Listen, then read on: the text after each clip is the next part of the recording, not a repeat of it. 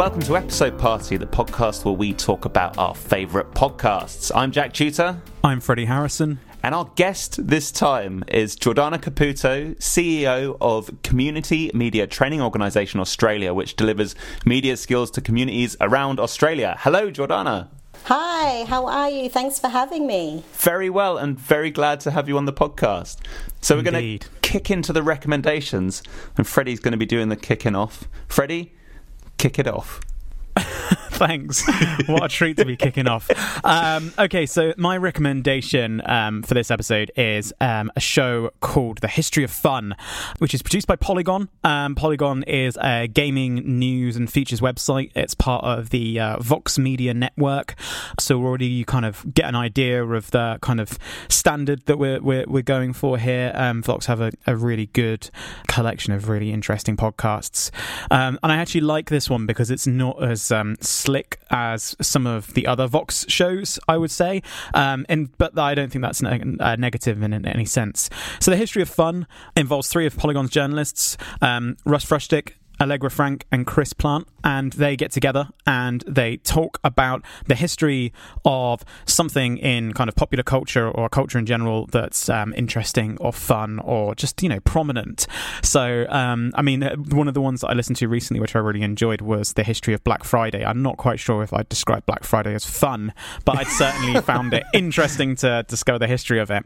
I like this show because it's taught me a lot, but it also doesn't feel like I'm listening to something that's, too patronising. It feels very down to earth in that there are three people in the room and one of them has gone away and done the research on this topic and is telling the other two people, and the other two people are interjecting throughout, asking questions, making exclamations that they don't understand certain things and all the rest of it. And when I first listened to it, I felt it was almost a little bit too chaotic for my liking. I found it a bit kind of weird to have people interject all the time, but over the time I gradually enjoyed that because it was a really nice way for them to ask all the questions that I was asking in my head as I was listening.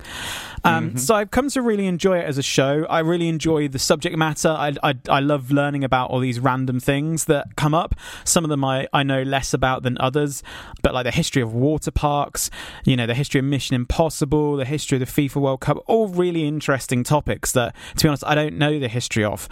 And the one I suggested was the history of karaoke, which I think is just a lovely light-hearted episode. It's got some really interesting facts in there about how karaoke started, who's actually making money out of karaoke, which I thought was quite surprising. Right. And I just enjoyed it. And obviously towards the end, they just dive into their own karaoke habits and their kind of go-to songs and everything else, which, ends on a really nice, light-hearted note. So as a show, I just really, really enjoy it. It's not a difficult listen. It's something you can definitely have on while you're doing other things. And it's got enough in terms of research in there that means that there's generally something that you learn that you didn't know before. So yeah, I'm a fan. What do you think, Jack? Yeah, so I left my listening to this one quite late. So I travelled back on a coach at midnight last night and I was like, right, time to listen to this podcast. And I thought, what a stupid thing to do, to wait until I'm dead tired to listen to a 50-minute podcast that's going to try and funnel loads of information into my brain. Frankly, Freddie, I was dreading the whole experience. But this was great because it's a lot like Stuff You Should Know, I think, in the sense that you've got people who are basically running through the history of a particular topic. However, as you've said, I think there's a lot more disruption, a lot more comedic disruption, and I think maybe that's part of having three voices in the room rather than two. I love the chemistry between the hosts. I think it's so important when you've got a podcast like this, which is diving into the kind of trivia of quite trivial things, that you need some kind of host charisma. You need to feel like the hosts are invested. I mean, otherwise, why are you spending an hour of your life digging into the history of something which, has ultimately no utility? You need to know that everyone's having fun and in it just for the laughs. And yeah, I just felt the buzz coming off them, really. It felt like that they would be doing it anyway, kind of, that they would just be getting together and having a nice chat. I love that. It's always infectious to feel like that. And I picked up some great facts, and they stuck in my head, which I think is always the real compliment to a show like this, is when you get to the other side and you're like, I've actually remembered some of it. I mean, I love the fact that the original word, does it translate as like empty orchestra or something? Yes. Which is so beautiful. There's also that god-awful fact about bugs getting caught in Alexa devices in kitchens, which was really haunting, especially at like 1 a.m. I think the thing with this podcast is that you've mentioned it's by Polygon, which, as you've said, is sort of like a gaming faction of Vox's output. It seems that definitely influences a lot of the choices that they make as to what they cover. So you've mentioned stuff like water parks and the FIFA World Cup, which perhaps doesn't lend to that so much, but there's a lot of kind of obscure technology and computer game franchises and stuff like that, which I imagine is a lot of fun, but probably doesn't cross over with my interests so much, whereas karaoke definitely does. But there is one on the N-Gage, which is that phone that was around for all of about 5 minutes in 2002, and all my friends at school were raving about it, and like one guy had one and never spoke of it again. Very interested about that, so I'll be giving that a listen, I think. What are the other ones that are worth listening to, Freddie? Because I do want to check this out more. Yeah, so I really, really enjoyed the history of Black Friday, and that one's got a really, really kind of lengthy history to it that goes back way before kind of commerce really got involved, and it's just got quite an interesting story to it. So I think if you're going to go and listen to another one straight away, I'd listen to that one. I'm a big fan of that one as well. I'm still early to this podcast, so I'm still going through, and I'm definitely picking and choosing rather than going to ones that, rather than going in any kind of order, because there are things definitely, like you say in here, that are a bit too obscure for me to know about, and some of the things they talk about are quite US centric, and obviously that doesn't, I don't necessarily relate to that in the same way. But there are so many that are in my queue right now. I'm really interested in the history of the Oreo cookie, because I know that has a really interesting story, and that tends to be my go-to snack. So there's plenty to listen to. But yeah, go for the history of Black Friday is a very good one. I actually wrote this in the doc first to recommend it, and then changed my decision, changed it at the last minute, because I thought this one was a more light-hearted one, whereas the history of Black Friday has got a pretty heavy start to it. Not in like a gruesome way or a tragic way. It's just more, it's real history as opposed to kind of the history of karaoke, which is less, you know what I mean. I know what you mean. The history of Black Friday has a lot more economics and financial stuff in it. Yeah. Whereas, as you'd imagine. Yes, of course. Not so much Midnight Coach material. I should say at this point, my karaoke song is Golden Years by David Bowie. Jordana, what did you think of this one? Well, it was funny actually, because when I started listening, they talked about the first sort of bit is, what's your go-to karaoke song? And they said Torn by Natalie Imbruglia, which is actually the only karaoke song that I have ever done. Oh, really? Fantastic. It's a hard song. And it's a very hard song, and I actually did it in bar karaoke, which in Australia, bar karaoke is not very popular. It's more private room karaoke. So I didn't really know what to expect when I did it, and oh my God, it was so embarrassing. The whole crowd were kind of professional karaoke people, and me and my friend got up and did Torn, and we just flopped. We were a major flop. It was so bad. At least you had backup. You had a friend with you. Yeah, that's exactly. All right. At least I had a friend with me. But yeah, no, the history of fun, I thought, what a great concept for a podcast.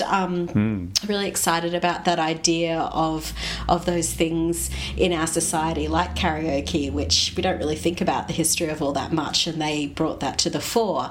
And so that was, I was really quite excited about the topic that you'd chosen. But I just felt like it was a little bit sparse on the actual research. Okay. The woman who was sort of leading the research part of it, I felt like she'd actually only read one article and constantly referred to that one article. I think it was in Time magazine, which perhaps it is the definitive article around karaoke out there, but I was kind of hoping for a little bit more in depth.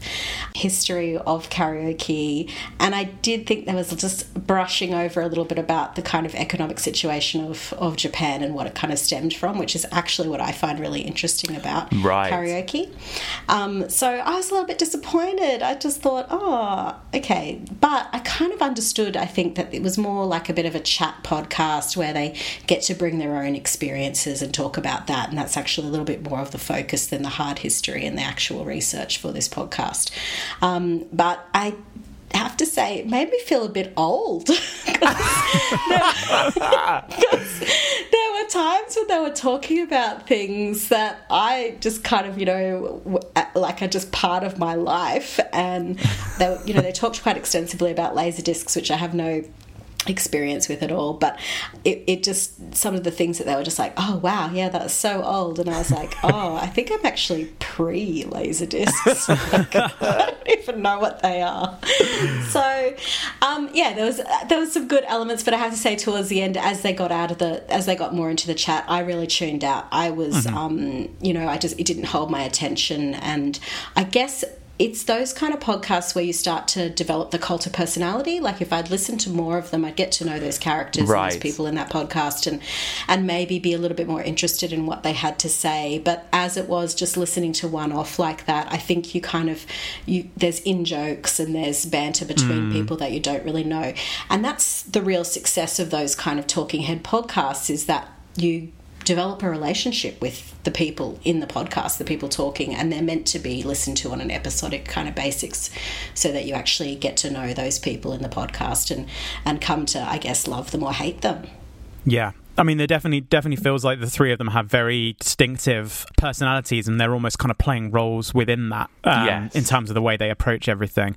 Yeah, I do agree and kind of take your point on the research side of things. I think that's a theme that runs throughout them, which is that they're not hugely research heavy. I guess they're like kind of pub quiz knowledge podcasts where you might get like one or two facts out of them that are like, you might be able to bring up later, or like it's just one of those kind of things you go, oh, I didn't know that. But yeah, it doesn't go into the level of detail that if you find yourself really interested in the subject or a specific part of it, you can definitely feel like you're walking away not knowing as much as you'd like to know.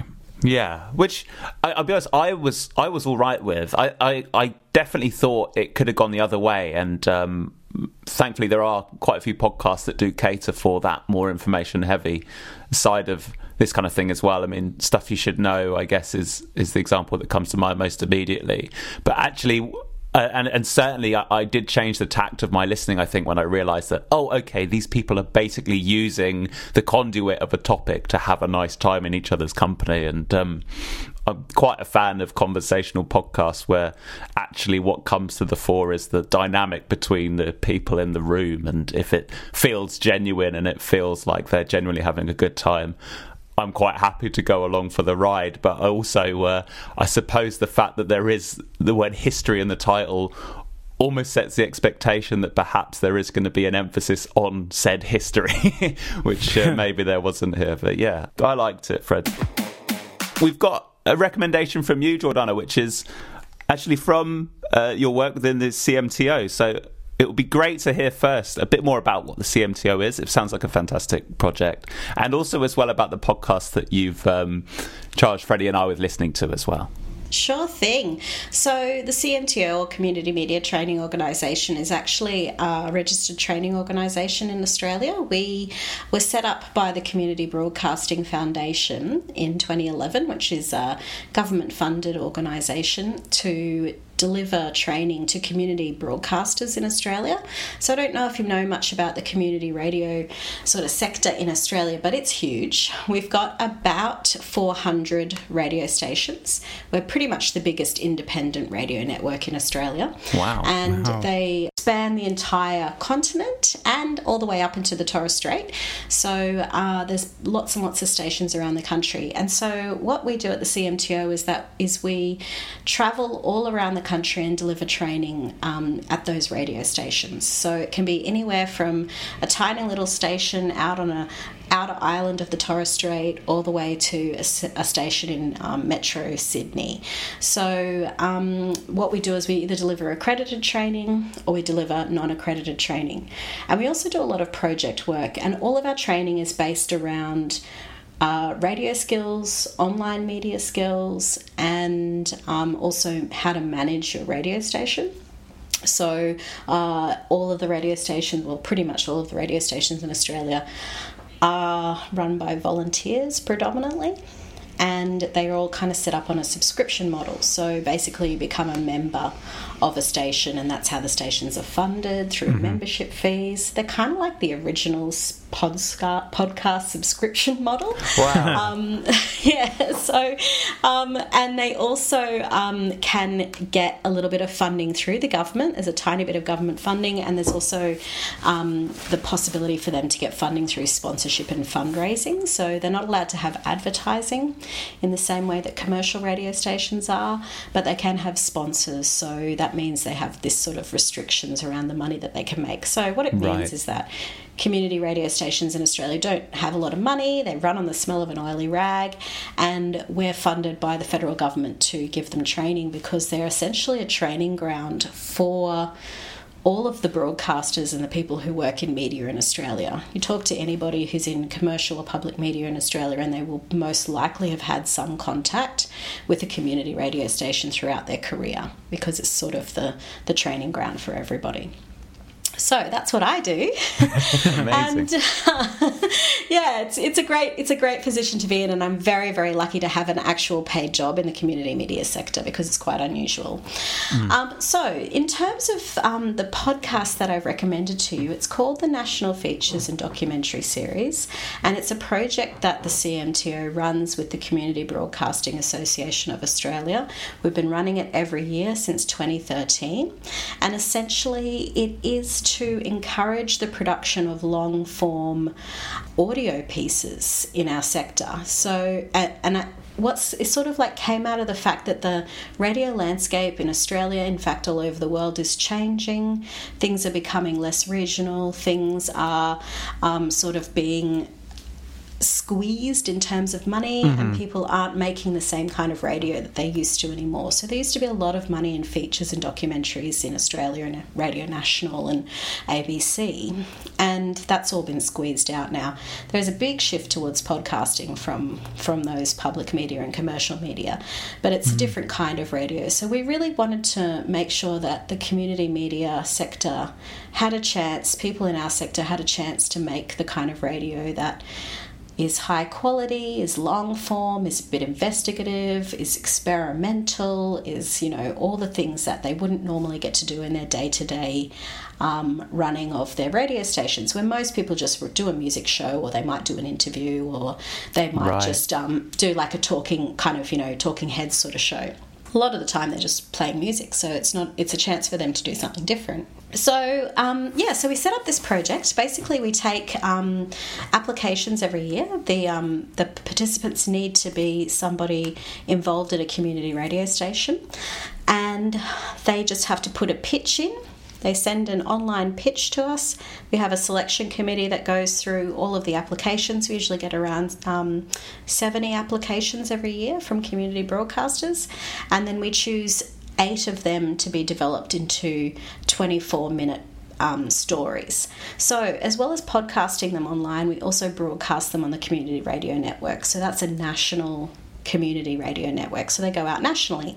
So it's really exciting for the participants, because usually they've never made anything like this before. They have never had the chance to produce something long form, and they've never had their work broadcast nationally. And the other aspect that how we run the project is we pair them up with a mentor. So they're paired with a professional radio producer, either working in public or commercial media, who's possibly had some experience in community radio, and they spend around 6 months being mentored by that person to create their piece. So it's a really beautiful relationship that they develop with their mentor to create these essentially radio documentaries, but we call it the Features and Documentaries series because they really have free rein to create whatever they want. And over the years that we've been doing it, some people have gone down the journalism route, and then other people have gone down a fully experimental route and just submitted soundscapes that go for 24 minutes. Nice. So, yeah.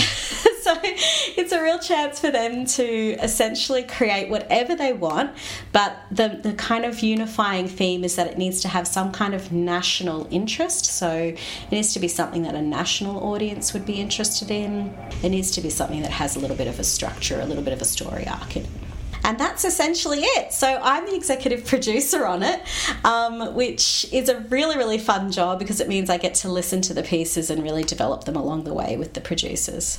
Amazing. Well, you put in the recommendations for us to listen to the Runner's Guide, which is Freddie and I's first taste of the work you've been doing here. So I had a great time with this. Essentially, and hopefully I'm paraphrasing it correctly, but it's about the experiences of people who have blindness, their experiences of running as a community of people involved in parkrun, and the role that running plays in their lives, both as a means of basically getting out there and running, but also as a means of forging friendships and establishing a community of people. And I thought it was what I really like about this podcast, and for me it's a style of podcasting that's always appealed to me, is the absence or very light touch of narration, which I absolutely loved in this podcast because it placed the emphasis where I think it was most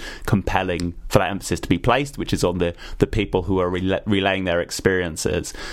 It's also something that's quite difficult to do, I imagine, from an editing perspective, because you need to make sure that story can be told by the guests exclusively without any kind of interstitial moments of explaining what on earth's going on. It didn't need that at all, and I think it just basically brought me into the experience so much more. I mean, I should say Freddie and I, Freddie more so than me these days, are both people who do regularly do parkrun, and I think we both feel buoyed by the experience of going to parkrun and being a part of that community. And we say that as two people without disabilities, and I think to hear the role that it can play to people with disability, I think particularly with the role of the guides, people who are guiding people with blindness round the course, I thought was fascinating. And I think the symbiosis that you get between a runner and their guide as they're trusted to navigate this person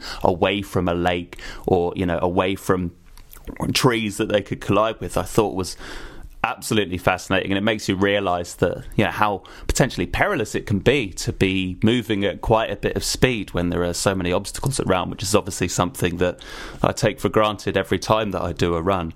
So I just thought it was wonderful. I mean, the one thing that perhaps did snag for me was the music. It's something that I'm always quite sensitive to when I'm listening to podcasts, and the music had this definite oscillation between being very euphoric and perhaps being a bit more melancholy, and it's quite an intense music. I thought the stories themselves spoke so much to those intense emotions that I almost didn't need the extra buoyance of the music in there. But I mean, other than that, I had a wonderful time with this piece, and it's definitely given me a taste for checking out some more episodes from this series. I was just listening to one on the experiences and events organised by South Sudanese immigrant women, which was amazing. I think it's called Hear Our Voices. Mm-hmm. So good. Really, really interesting. And it's so interesting to hear them both talk about inhabiting kind of a dual identity of being both an Australian and also South Sudanese. So, yeah,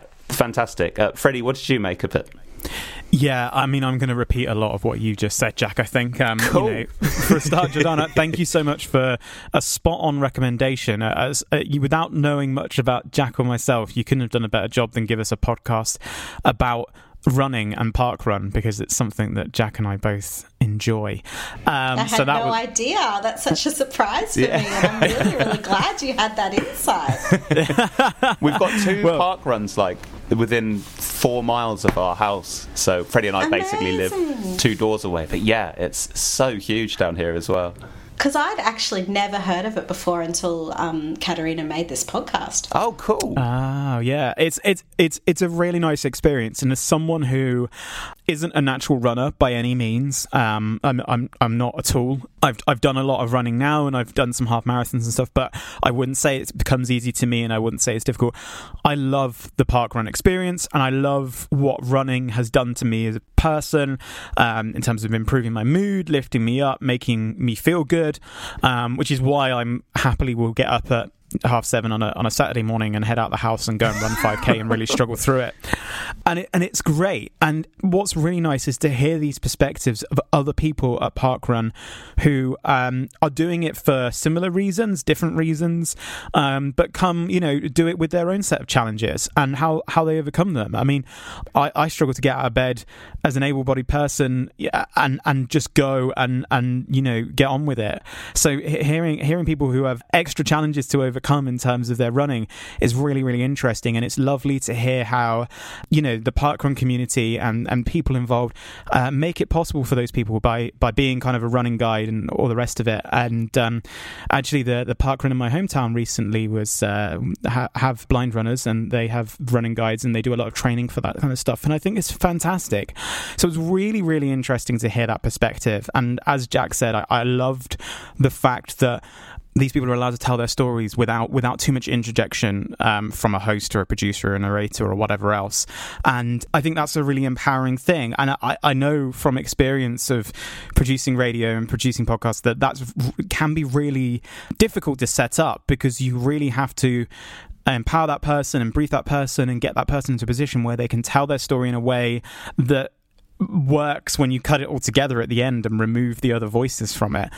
And it just sounds fantastic. And I think also, as someone who, I remember, and Jack, you'll hopefully maybe agree with me, is Jack and I both did a journalism degree, and we did a radio aspect of it. But remembering to shut up and stay out the way when people are talking is really difficult when you first start out doing this kind of work. And I still do that. I still struggle. Yeah, exactly. And I think it's a real skill is to be a listener and to not want to interject and to let people tell their story, but also have an eye in your head on what's going on in terms of where that story's going and how that's fitting into your edit that you're kind of forming in your head, and making sure that you're guiding that conversation in a way that gets you the tape you need so that you can tell the story in the way that you're hoping it's going to pan out. Or, hearing them say something completely unexpected and completely different, and kind of recutting that whole story in your head as it's happening in that moment, while also still listening to what that person is saying as you're speaking to them. Yeah. It's really difficult. And I think that this is a really fantastic example of it done well. So it was a real pleasure to listen to. I really enjoyed the story, but I also enjoyed the way in which it was told. Nice. Fantastic. I'm so happy to hear that. And Katarina Loscher, who made the piece, had a very clear vision from the very beginning that she didn't want to be in it. Katarina normally broadcasts in German language, so she wasn't super comfortable doing narration in English. And so it was really interesting. We were like, we encourage people through this to explore their scripting skills, to learn, a little bit about scripting as they do the mentorship. But she was very, very adamant that she wouldn't have her voice in the piece, and I think it played out beautifully. And actually these pieces are judged at the end of the competition by a panel of very experienced radio producers, and the one that's judged the best goes on to win a Community Broadcasting of Australia award. And Katarina's piece actually won fantastic in 2018. Yeah, she was the winner, and the judges' comments were that they absolutely loved that her voice was absent in the background, because the voices of her characters were so powerful and really were able to tell the entire story without any interjection from her. Yeah, amazing. And I love the fact as well, it just removes the mediation between you as a listener and the guests as well. I mean, there are often cases of podcasts where you're confronted with a story and then essentially told what to be feeling about that person's experience by a narrator who, is inserted into that story perhaps unnecessarily. Not always, but it does happen. And I think that openness is something that only increases my intimacy with the podcast, because I know that I've come to the conclusions that I've come to and related it to my own experience and not that of the host, So yeah, this was brilliant. I also think as well, I mean, to return to the CMTO more generally, I mean, it's great that there is this platform which is able to encourage the generation of experimental audio. I mean, it's something that I don't think, from my understanding, which admittedly is very nascent, and Jordana, obviously you're the authority here, but there's not loads of platforms which are able to really encourage a very exploratory attitude to audio. I mean, I know probably for the most part, your best likelihood of getting on a radio show somewhere is to pitch in line with like an existing production style or whatever. Because there's a few shows in the UK which I know are very welcome to whatever people want to do. We've spoken about Shortcuts, which the BBC do over here, which allows for any kind of audio, you know, basically like audio poetry, different styles of documentary, very strange things that kind of float in and out, and, you know, you're left with them thinking, what on earth do I do with that? Which is very exciting, I think, when you're listening to stuff. So, I mean, it is. So it sounds like that's the case then, that you're doing a kind of role really, which the representation of which is perhaps quite thin on the ground. That there aren't many avenues for people to put out this exploratory work, you know, were it not for the work that you're doing. Yeah, and that was definitely our intention. And I think the other intention was to I guess, give people an opportunity to explore their own skills and interest in this. Because Katerina, who made that piece, The Runner's Guide, she had never made anything like this before. She'd essentially only done talk radio. So this is her first, you know, production in terms of something that has to be mixed together, has to bring music and voice and all those different voices in, and be mixed to a level that can be broadcast nationally, because it goes out to little regional radio stations that, you know, all they want is the audio quality to be good. So yeah, you know, so it's a real challenge, and that, you know, she did a really good job. And I think if you look at the kind of ones, if you want to listen to any of the other ones, they're also on nfds.org.au. But in terms of one that was a little bit more experimental in the 2018 stable, there was one called To Say I Am Home, and it actually explores script writing, really. Like, it's Mahendra who made it. He is a first-generation Australian. His story is about his grandmother's migration from India to Australia. And one of the things that we get every year in NFDS is lots of migration stories, because it's a huge Australian story, right? Everyone's migrated here from somebody else. So we're always talking about how we're always getting suitcase stories every year. So it's a real challenge to kind of say to the producers or the potential producers, you need to make your story different. You need to make your story stand out from every other kind of suitcase story that we've had on Australian radio in the past. So it's a chance for people to get really creative, even around topics that perhaps have been done before. Brilliant. Well, if people want to check out what the CMTO is doing and maybe read a bit more about it, I mean, where's the best place for them to go online?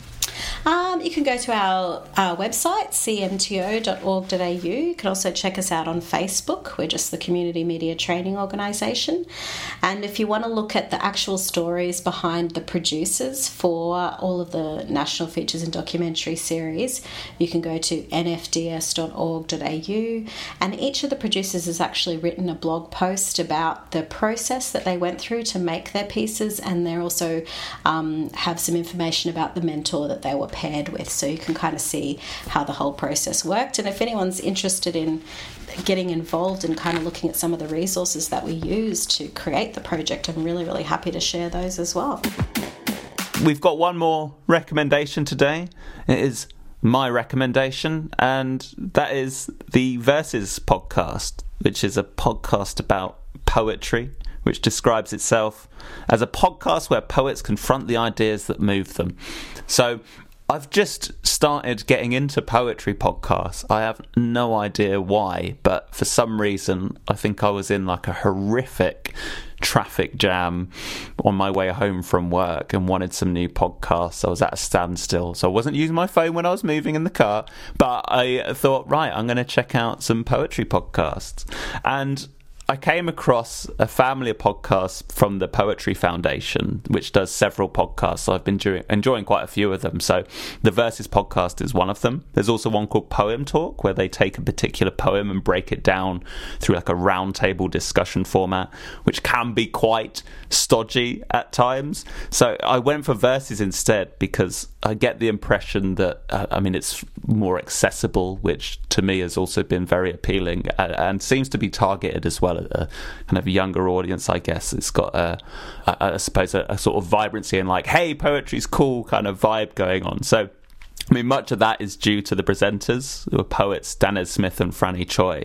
And they interview guests from across the world of poetry and also kind of connected areas, so also musicians as well, and such as Jamila Woods was on there very recently.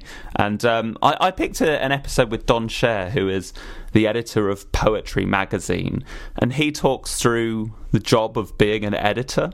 There's a great bit in the intro where Danez says about the fact that poets do all the talking, and there's almost like a sense of unknowing about the editor's role in all of this. They do their work silently. And this conversation goes into the kind of responsibilities that an editor has to do.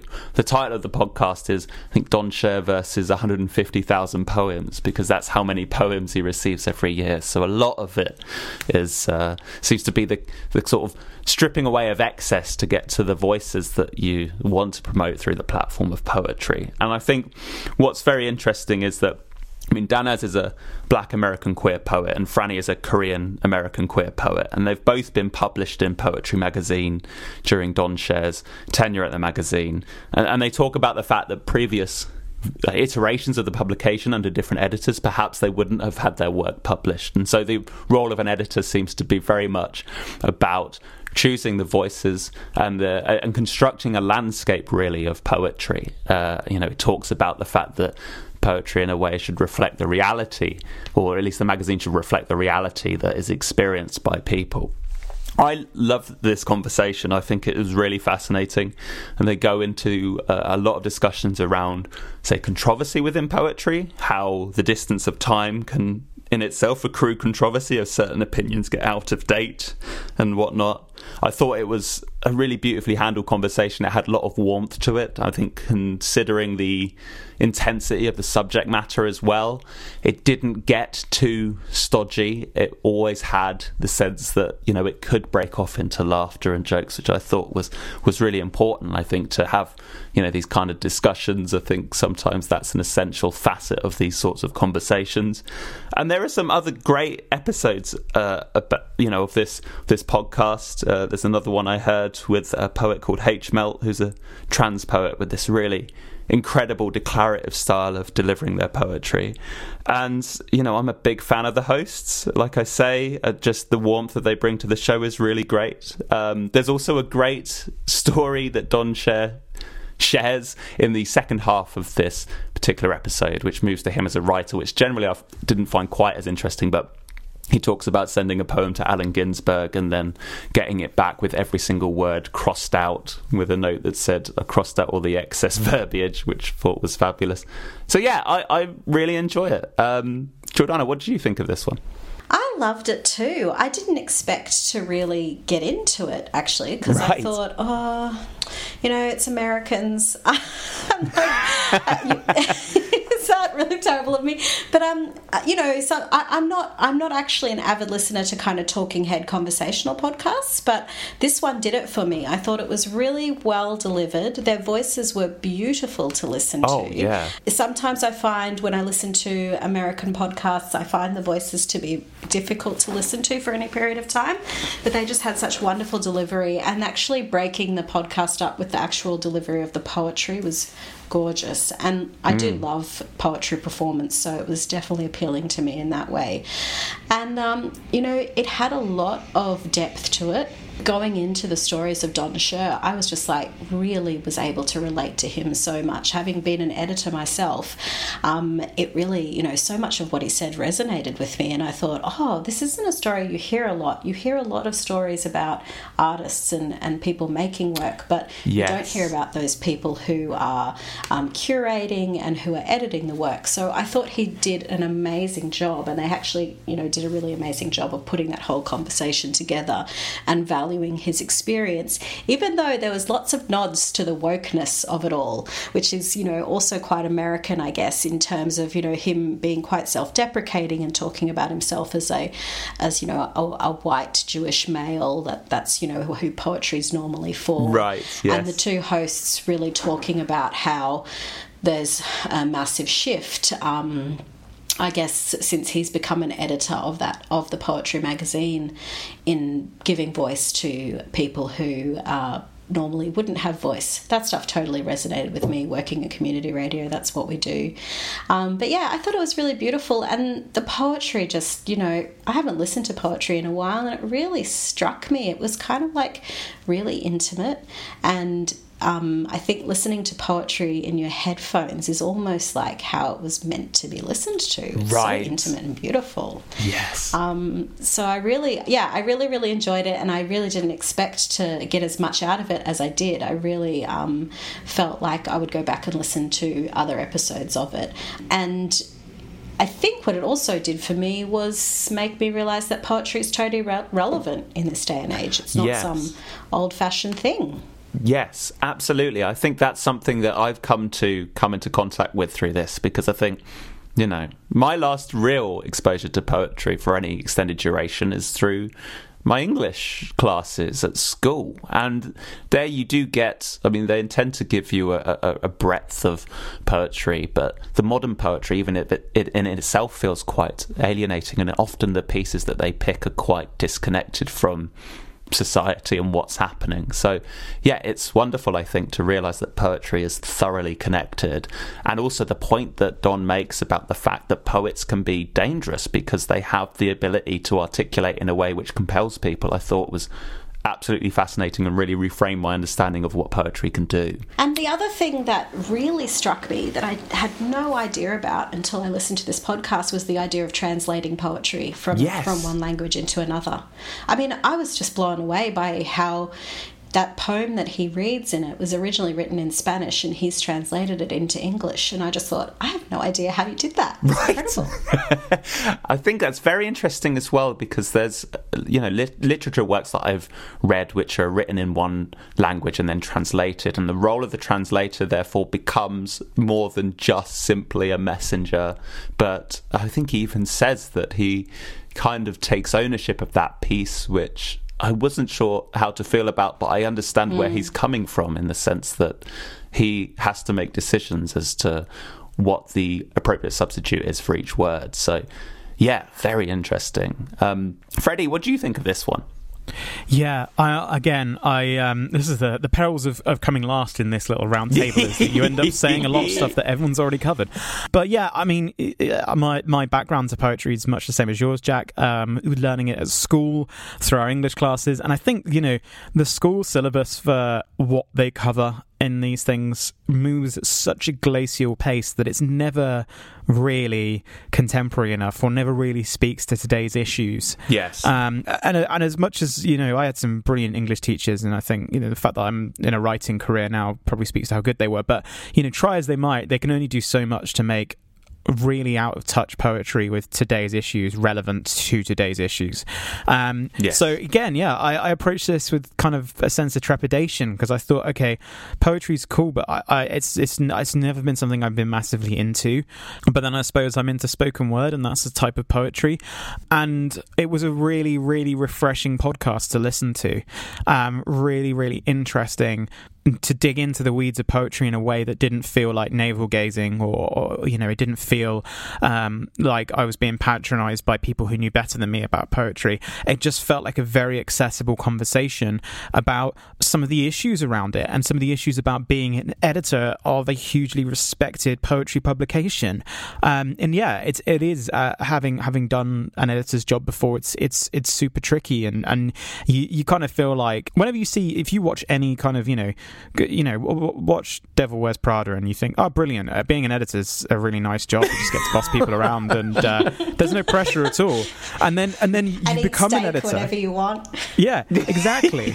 and then you become an editor, and there's a huge weight of expectation on you to make good decisions about what you publish and what you don't publish, and about the direction of which you take pieces and all the rest of it. And so it's really, really interesting to hear that, and I think it's interesting for more people to hear that, because we're a bit more familiar with it perhaps than the rest of the world maybe. But it was really, really good. I also have to point out that I was on a flight when I was listening to this, so it was one of those rare occasions where I'm listening to episode party recommendations and I could make notes. And one of the things I wrote down was that I loved the opening question, which was, what's moving you right now? Yeah, as an opener. Nice. Yeah. And it's like slightly novel, and it's slightly like, maybe you could say it's a little, off the wall for the sake of being off the wall. But I thought, as an opener, rather than saying, who are you and what do you do, it was a really, really nice way of starting the show. Obviously, they'd already done that intro where they say who Don Scher is and what he does.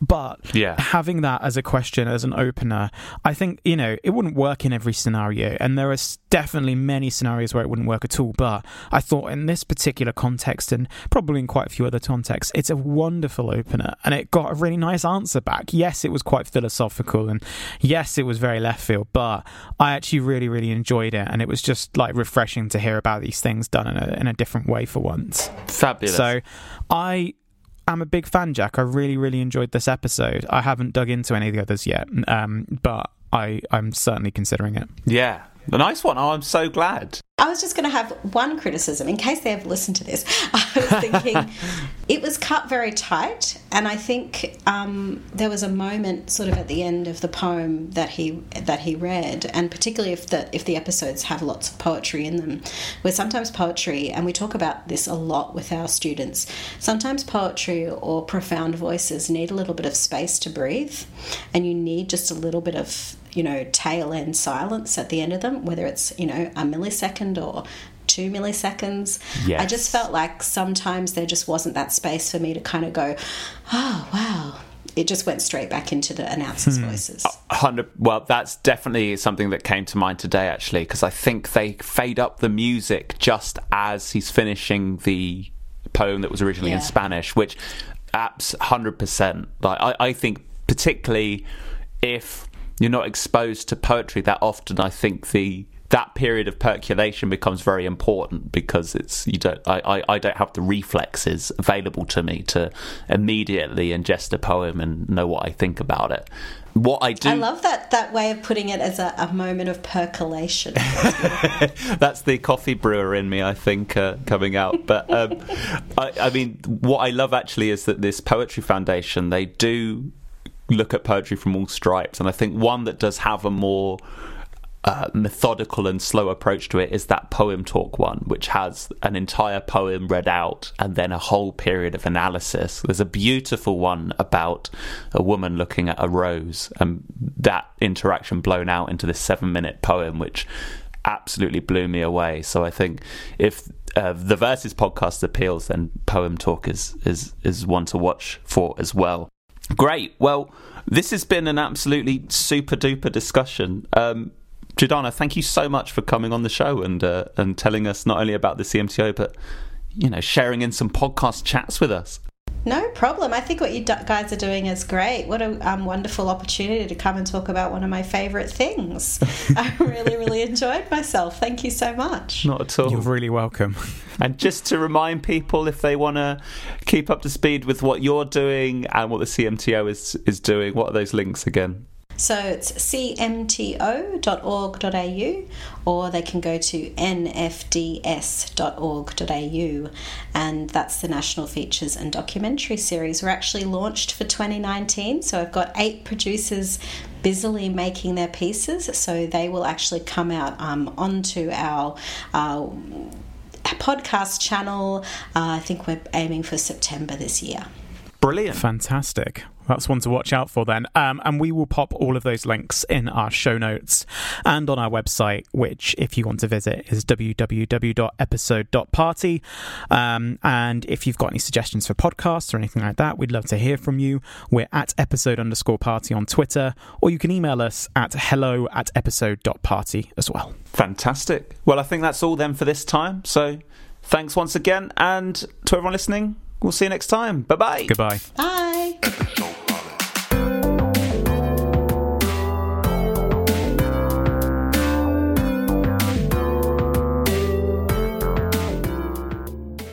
Hi, it's Jack again. Thank you so much for listening to Episode Party. If you've been enjoying the show, please give us a rating and review on iTunes or your podcast app of choice. It would mean a lot. Thank you so much. Goodbye.